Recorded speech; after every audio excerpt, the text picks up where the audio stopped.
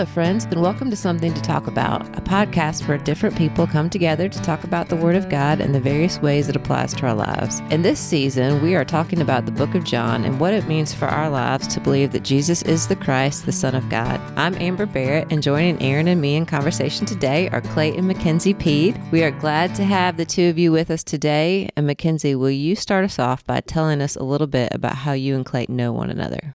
Yes. So Clay and I are both physical therapists, and we met one another actually on Clay's interview to Augusta University for physical therapy school. I'm a year ahead of Clay in PT school, and Clay came for an interview, and I was in the snack room, and we briefly met each other there. And then once he was accepted and became a physical therapy student, we ran into each other on campus and had lunch together outside with people. And we also ran into each other here at First Pres. And we would sit together for church, and we became friends. And then he finally did ask me on a date. And finally, yes, I joke that I did have a baby crush on him the first time that we met each other, but he doesn't believe me. Like in the snack room, when you were in the snack room and you met him? No, I wouldn't say that in the snack room I had a crush on him. Sorry. But it was the more I got to know him, and, you know, I remember we had conversations like on the steps at the PT school. There's like some steps leading down, and like I was sitting there and eating lunch, and he would come and sit with me. And I just remember having conversations actually about like the Bible. And so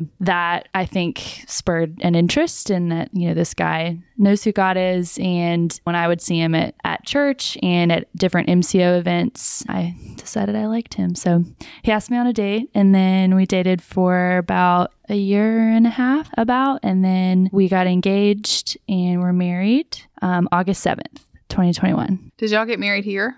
We did. Yes. Yeah, so we got married at First Pres, and Mike Heron married us. It was really sweet. Very cool. We loved it. Clay, when did you have a baby crush? So I started school in May 2018, and I don't remember this first moment, but I remember at our Halloween party that October, talking to one of my classmates, and talking about what's the probability that I could get Mackenzie to go on a date with me. I love the science. Did you have actual numbers? Yeah, right. How do you figure that probability out? We didn't have the brains for that, but we're just living on a prayer. That's great. Yeah. But then I didn't ask her out until January because when we got back, because when I was finally getting the courage, one of my mentors advised me to wait instead of busting in while she's studying for finals. That was thoughtful. Yeah, that was very thoughtful. It was not my first thought, but... Well, that's fun. Well, let's move on then to our first things first question, and going out of the realm of love to the realm of food. And the question is, what is the first thing you would choose to eat for a special breakfast? And Clay, you can kick us off. If I had to choose, I would take some old-fashioned French toast. Okay. What makes it old-fashioned? Sorry to interrupt you. I don't know what specifically makes it old-fashioned, but it's a nostalgic food for me. We were in Athens this past weekend, and we were at Mama's Boy, and they have this French toast with peaches on it. And but so you didn't get it. I didn't get it, but time to go back. I know, but I would have it that way if I could. With peaches? With peaches. That sounds delicious. Mm-hmm. And syrup? I don't think I would need it. I'm not a big syrup guy. Just a light drizzle. Powdered sugar? Mm-hmm. We've got questions. Whipped cream. That's right. I'm picturing this old-fashioned French toast, and it's pretty delectable. Mm-hmm. What about you, Mackenzie? I love breakfast potatoes. Potatoes are like my favorite food. I think they're so versatile. So I love having them for breakfast with like sauteed peppers in there. And I really love bacon too. So probably breakfast potatoes, bacon, and eggs. So y'all are the perfect combination, savory and sweet. And I saw Clay smile at you in an endearing way when you said they're so versatile. And I was just laughing like, girl, you pick your food based off of its versatility. Practicality. I love that. That must say something about you. It's a great little food. You're right. I think for me, I would choose a quiche with a vinegary salad and a proper flaky croissant. Oh, Gotta say it Yes. like you mean it. You would want a salad for breakfast? To cut the eggs, to cut the richness a little bit. The vinegary part is crucial. It's a thing. Yeah, I understand. I also like versatile potatoes, so don't get me wrong. You sound like somebody on the Great British Baking Show. Oh, brother. Or something like, that cuts the eggs. The acid, it's important. And then a nice steamy latte would be good. I'm feeling that. I'm feeling like I might come over to your house for my special breakfast because when you describe that, I'm down with all of that. Sounds I good, actually right? love a salad and I love a vinegary salad and I am wide open to eating salad for breakfast. So mine is not that exciting. I just said coffee cake and also I delicious. do love coffee cake with tea. I've said this multiple times before that I'm not a coffee girl, but I am a tea girl and I have a homemade coffee cake that includes cream cheese and I do love a nice rich piece of coffee cake with some black tea. If we're going to Athens, Big City Bread. Okay. Yes, we Get ate you there this weekend. Y'all hit all the good spots. Oh, we did. Well, food and drink obviously play an important role in our lives. Yes. It Yes. is necessary for survival. It's versatile, Mackenzie, but it also gives us delight.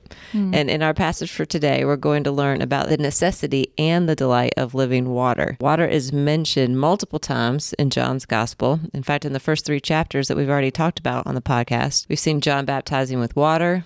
Jesus turns water into wine. Jesus speaks to Nicodemus about the necessity of new birth that comes through water and the Spirit. And now here in our passage, Jesus is offering living water, the sort that once you drink it, it will quench your thirst forever, the sort that becomes a spring of water in you, welling up to eternal life. And so if you're saying, where do you get that kind of water? Good question. And that's the question we're going to look at today. It's one that was asked and answered in John chapter 4, verses 1 through 42. And if you're listening and you haven't read this passage yet, I highly encourage you to hit the pause button, read it, and then come back to join the conversation because you'll get so much more out of what we have to say if you do. Now, last week, we talked about Jesus' encounter with a man named Nicodemus from John chapter 3. And Nicodemus was a man who had trouble seeing his need for salvation. He could not comprehend that he had come face to face with the only one who would provide what he did not even understand he needed. Now, just a few verses later, we come to another encounter that the author John intentionally places in close proximity to Nicodemus, an encounter opposite to Nicodemus in so many ways, but one that John uses as a contrast in order to further illuminate what he wants us to see about Jesus at this point in his gospel.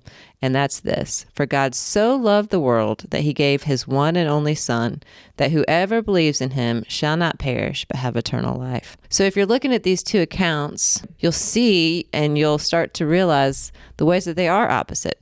To begin with, Nicodemus is a man, and the woman we're going to talk about in this account is obviously a woman. Nicodemus was Jewish, and this woman was a Samaritan. Nicodemus came to Jesus at night, and this woman encountered Jesus in the blazing noonday sun. Nicodemus was a learned religious leader, and this woman was uneducated. Nicodemus would have been considered highly moral, and the Samaritan woman was caught in and hurt by immorality. Nicodemus has a name in the passage, and the woman is never called by her name. And the big surprise that comes to the forefront of all of this, if you are a reader in John's day, is that the one who seems to be the least of the two is the one who ends up believing in Jesus as the Messiah. And that is exactly what John wants us to be surprised by. So as y'all were looking at this passage, what did you find that surprised or interested you? I feel like there's so many things in this passage that are really beautiful. This is one of my favorite Bible stories, so I was really excited that we got to read this one and talk about it. So verse 4 is the verse that struck out to me initially because it says that he had to go through Samaria. And when I looked at a map, like it was the straight shot from, I guess, Judea to Galilee, but that the Jews did not typically go through that way because they were not wanted to be associated with the Samaritans. So just the fact that he had to go through that area, meaning that he knew that he was going to have this encounter with this woman and he was going to go at all costs. So I think that that's just really sweet to think that Jesus wants to take the hardest way to come see us and enter into our brokenness. And I think also something that struck out to me too is that Jesus approach this woman alone. Like his disciples weren't with him to town to buy food. And so he wanted to have this personal encounter with this woman and didn't want it to be around any other people. And so that I think to me, that just means like God wants to meet with me. He wants to commune with me. And so I think that was just another really sweet thing that really stood out to me. Yeah, when you think about God's intent, that it wasn't just accidental, in the sense that, he was sitting by the well, he was thirsty, he needed to drink. And so you see it as a divinely appointed or a divine appointment. And he was so attuned to his Father's will. You see in Acts 1:8, that's one of the things that Jesus has told his disciples, you will be my witnesses in Judea and Samaria and to the ends of the world. So he is living out his Father's will right there. That's the will that he communicates to us. I definitely agree. The first thing that struck me was his willingness to take the route that the other Jews would not, and just him coming down to earth, kind of even showing that of maybe think of Ephesians 2:14, that he also came in his flesh to break down walls of hostility. And we actually kind of pre-gamed for this by watching this clip of The Chosen. If you haven't watched it, you should watch it. I cried. Okay. Oh, wow. It was beautiful. It's a beautiful scene. Which was very powerful. And that was just something that they do put disclaimers that it's not every word by word the gospel itself, but just makes you think, like you said before, everything that he's doing here is breaking down a wall of hostility and a barrier of man interacting with woman, of Jew with Samaritan. It makes me think, do I go out of my way to break down the barriers that are in our community? Do I break down socioeconomic and racial barriers for me in patient care? Do I do that willingly? And just the humility and patience in the conversation that Jesus had also just surprised me, because I struggle with humility and with patience when I'm having to meet someone in a place where it might be difficult for me, or I feel that maybe they should already know this, or maybe they should be aware, and that's not Jesus. Jesus emptied himself of everything and taking on the form of a servant. So just really getting to see really him embodying everything that he said he would. So those things, they surprised me, even though I've seen and known them before, but to see them put into practice surprised me, interested me, amazed me. Mm-hmm. But and the fact that he starts that conversation out by asking for her to meet a need of his. Yeah, I think obviously all those things that you're pulling out are so interesting. And I think even in the Nicodemus story and in the woman at the well story, kind of a subplot, like playing in the background, you see the moral authority, like people are looking, like Nicodemus is asking, the woman at the well is asking, kind of, who's our moral authority here? And I love that she's portraying, like y'all have pulled out the social, the moral, the gender, the racial barriers that she's up against. And I think you see Jesus just transcending those. Like he doesn't see those as barriers. She's crossing in through those so easily. Whereas her society, her peers, certainly the Jewish people, are accusing her and putting her lower on the totem pole. Like she is the lowest, she is the weak. And that's something you were talking about from the beginning, how she is the least. And as I was studying actually for a different class, I came across this text out of a Jude commentary I was reading. And it says, Satan's power over men rests on his ability to sustain accusations against us. And I was just thinking about how so often we're operating out of the accusations that we believe that Satan's putting on us, either through our culture or through our own fallible conscience, or even through himself. And how Jesus comes in and he doesn't accuse her. He does fairly judge her. He does say exactly who she is in a statement of judgment, but not an accusation. He's giving to her. He's offering her good gifts. And that's another word that I feel like is jumping off this page, is the water theme obviously is present here, but you just see gift as a verb. You see gift as a noun. Like it's just coming up the end of John 3 all the way through the beginning of chapter 4. Just gift is just repeated over and over and over again. And so you see Jesus offering himself as that gift. And you earlier asked, where do you get that kind of water, is what the woman at the well is asking. And then it seems really random, like Jesus is saying, well, go get your husband. And I think what he's getting at is like, how are you trying to satisfy yourself? Yeah. And what is your craving? What is your greatest craving? What is your greatest need? And you think it's this thing, like this man maybe, that can meet your need in her instance. And he's saying, no, I am the one you should crave. I'm the one that can satisfy you. So as we look further in that text, let's think about how the Samaritan woman responded to Jesus and what do her actions and words teach us about our own actions and words. When I first read through that portion of the passage and tried to observe how did she approach, I at least took away an initial distrust and caution and doubt before and prior to Jesus actually speaking all that he knew for her life. And so basically prior to being known, she was guarded. But then as soon as Jesus revealed himself to be the Messiah, but also that he fully knows her, fully loves her, that the guards came down quickly. Just for me, I think I relate in that I approach begrudgingly initially.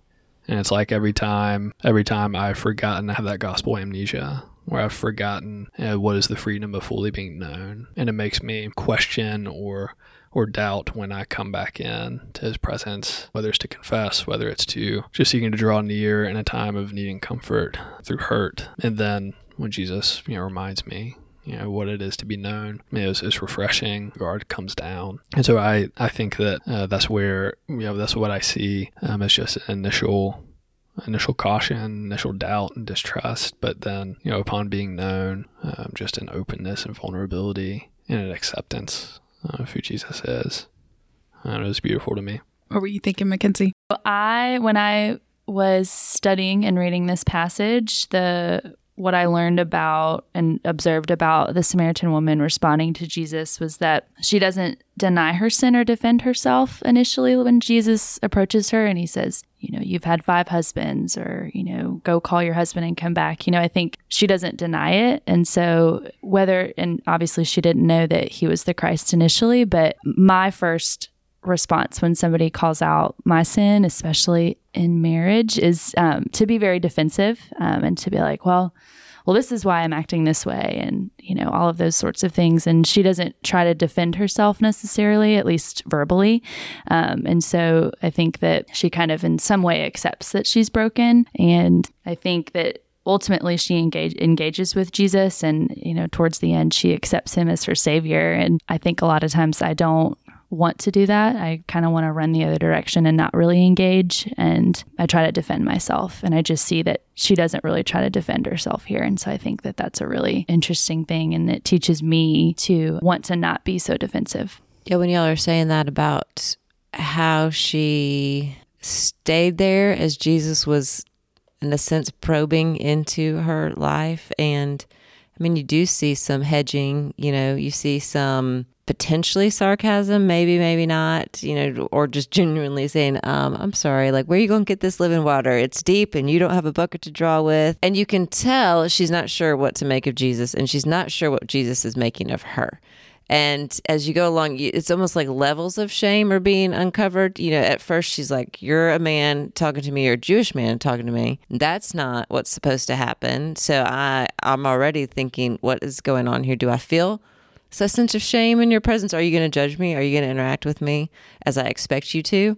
And he doesn't. And then you go to the next level where he continues to talk to her, and he continues to pull more out, and he offers her something. What is going on with that? And as he just continues to go deeper and deeper until he gets to that place of go call your husband, and kind of maybe what is one of her biggest elements of shame is just exposed. And then she turns to, hey, I see you're a prophet. Let's move over here to this side of things. And Jesus answers her questions, and yet he always brings it back to her need, who she is, and what he has to offer. And so just the way that he did it, obviously, kind of like you were saying, Clay, communicated to her that I see you, I know you, and I have come for you. I am for you. I have something to give to you. And so, I don't know, I guess I just think, what do I do in my shame? Kind of like you're saying, when I come to the Lord and my shame is exposed, do I see that as a healing thing, or do I hedge? Do I divert? Do I become cynical? Do I become self-protective, not believing that Jesus does expose shame so that he can heal us in it? And somebody was talking to me about this today, just to say, man, when you know you're loved like that, it makes such a big difference. And I thought to myself, do I know I'm loved like that? Do I? And what kind of difference does that make? Well, as we moved on to thinking about how it is that the Samaritan woman responded to Jesus, the next question is, how did this text itself help you think about Jesus differently? In particular, how did it help you see him as the Messiah? I think one of my favorite verses is verse 29. Come see a man who told me everything I ever did. Could this be the Christ? And it's just beautiful because kind of a lot of what you were saying, Amber, like he knows us and loves us and sees us and doesn't cast us out. And so I think that that's just a really beautiful thing. And so I think it challenges me to believe, like, does he really know me? Does he really love me? Even if he's seen all the things that I've done or all the things that I've struggled with, is he still the Christ for me? And I think the answer is yes. And so that's really beautiful. Mm-hmm. I think I'm also challenged in that she leaves her water jar behind.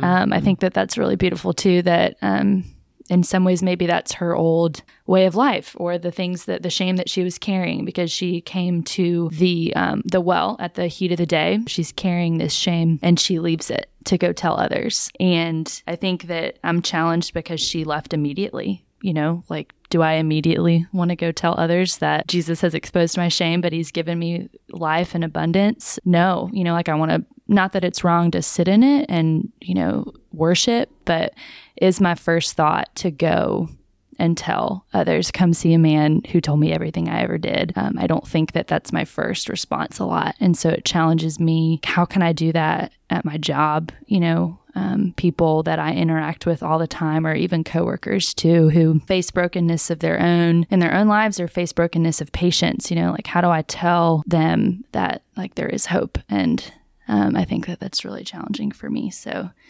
my first response should be to tell others to come and see, like she did.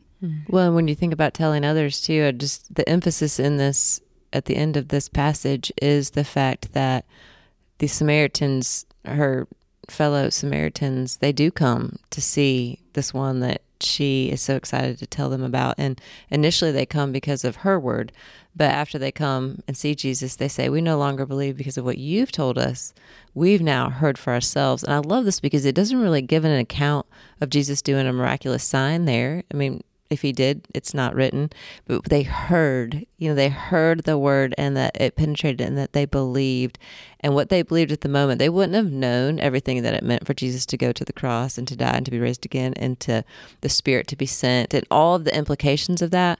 But they knew what Jesus had revealed at that time, that he was the Savior. And then if you get of the world, how important that is to them, because it would have been thought that of the Jewish nation, right? The God's the God of the Jewish nation. He made a covenant, and he did with the Jews, but the intent was always to be a blessing to the nations. And so I love the fact here that you see that Jesus is revealing himself as Savior, and in particular, Savior to the world. That also struck with me what you were saying about how it doesn't seem to give an account of signs, but that Jesus, his word was enough. And I think about even the 12, so the disciples and other Jews who, keep asking for these signs and these wonders. And then you have the Samaritans who, just his word. And even what struck me is in verse 25, when she says, know that Messiah is coming. And when he comes, he will tell us all things. And that just challenged me. Questions came to mind of, like, do I believe that Jesus really has the answers to all things? Do I want to accept that he actually does know me? And does this bring me comfort? Just being a stubborn male, like, does vulnerability bring me joy, or does it make me feel uncomfortable? Does it line up with this cultural idea of masculinity to be fully known? And I think that's another barrier, that Jesus breaks. It's like, this isn't not here for cultural norms. All right. I love that y'all are all hinting around, or even just saying explicitly, that Jesus is a guy who's not here to fit into our expectation. I think that even this woman at the well, she knew about that passage in Deuteronomy that said there's a prophet coming and he's going to bring heaven on earth again. the way it was supposed to be. He's coming back. This guy is going to come and rescue us. The Savior is coming. She knew about that, but she did not have catechisms and systematic theology books. Like, she knew so little. But when Jesus comes in and pours out his grace on her and breaks those norms and pours out his love on her, she receives that. And that is what I feel like that is what I know our Christian experience is about. Like, when we experience the grace and the love of Christ, that it changes us, it electrifies us, it energizes us. And that is what this woman, I love how you describe that, Mackenzie, just that she drops her burden. The very thing that she came to get that was obviously very valuable to her day's labor, she leaves it there because her life was changed, and she runs back to town to tell everybody about it. And that is a beautiful thing. And this gospel change is a gift. And Jesus says, my grace is for everybody, especially the weak. Like, she didn't have that pride. Like, no, she's not coming in with position or education or all the social status things that we think bring us value. Like, she doesn't have the pride of life. She's coming in knowing that she's weak and broken. And I think that even removes some of her pushing back. Like, she receives that grace and that love so purely. And it is just such a beautiful depiction. So let's think about some of the implications of this text in our lives. What do you think, Clay? Start us off. For me, and implications for me personally, it's just a reminder of how he pursued me. It brought me to himself, through much darkness, through in the depths, and how he entered in, and just a reminder that he does know me and loves me, and that he didn't just come to know me later, but he knew me before the foundation of the world. That he knit me together. That he was involved before I was a thought. And then later in the passage, when Jesus is talking to his disciples, it just makes me think about how this does kind of beg a response, and the response is sharing this good news, and not for my own glory, not to gain merit. It says, so the sower and reaper may rejoice together. So there's this rejoicing in just knowing more of who Jesus is, and rejoicing in others knowing him, because he's worthy of that. He is worth the awkward conversations, the stepping into other people's depth and darkness. And when he does enter into that, he changes everything. And so I think that's one of the biggest implications, is that it kind of brings back around to the end of Matthew with Great Commission. What do we do with the greatest news that we've ever received? Yeah, I think I agree a lot with what Clayt was just saying. I think I really love, in the end, like what you were saying, Amber, that the Samaritan woman, shares the news with her friends, the Samaritans, and they come and believe in Jesus, not just because of what she said, but because of their own encounter, and just that God is still the one who saved, that it wasn't even this woman who, it wasn't even just her story, that it was still God who is the main character of the story. And I think a lot of times I put a lot of pressure on myself when I want to share the gospel of like, oh, I'm going to say it right or say it wrong, and it's going to be my story that changes them. And in some way, maybe wanting the glory for myself because I'm a prideful person, but just that there was this humility that God did use her testimony, but he was still the one who drew them to himself, and that they even proclaim that, like, it wasn't even just you, it wasn't just your story. We have seen and heard and know that he is who he says he is. And so I think just realizing my role of in the gospel sharing story, that I am, yes, used, but it is really God who saves. And I think I just need to be reminded of that, because I can put a lot of pressure on myself and that I have to say it right. But it's really, really God who does the work. And it is a privilege that we get to go share that, that it is joyful for her to say, come and see a man who told me all that I ever did, and to let him do the work and to let him do the rest of it, because he brings all of those people who were not seen as important to himself. And so it's just really beautiful. I love how you phrase that up. And when we tell the truth of what Christ has done for us, it's humbling for us because we're telling of our wickedness and our darkness and our brokenness and how he rescued us and how he delivered us. He is the hero. And so it is exalting him. And really, it's humbling for us. So I love the way that you're thinking about that and just processing the way that we tell of the good news. It's good. Yes, it's challenging to me because really when I was reading that and I came to the end that was her response and how quickly she went, I thought, why did she do that? It's how I feel like, do I really want to go back to town? I don't know what her relationships were, if we're on the right track of thinking that she was a woman of ill repute to some degree.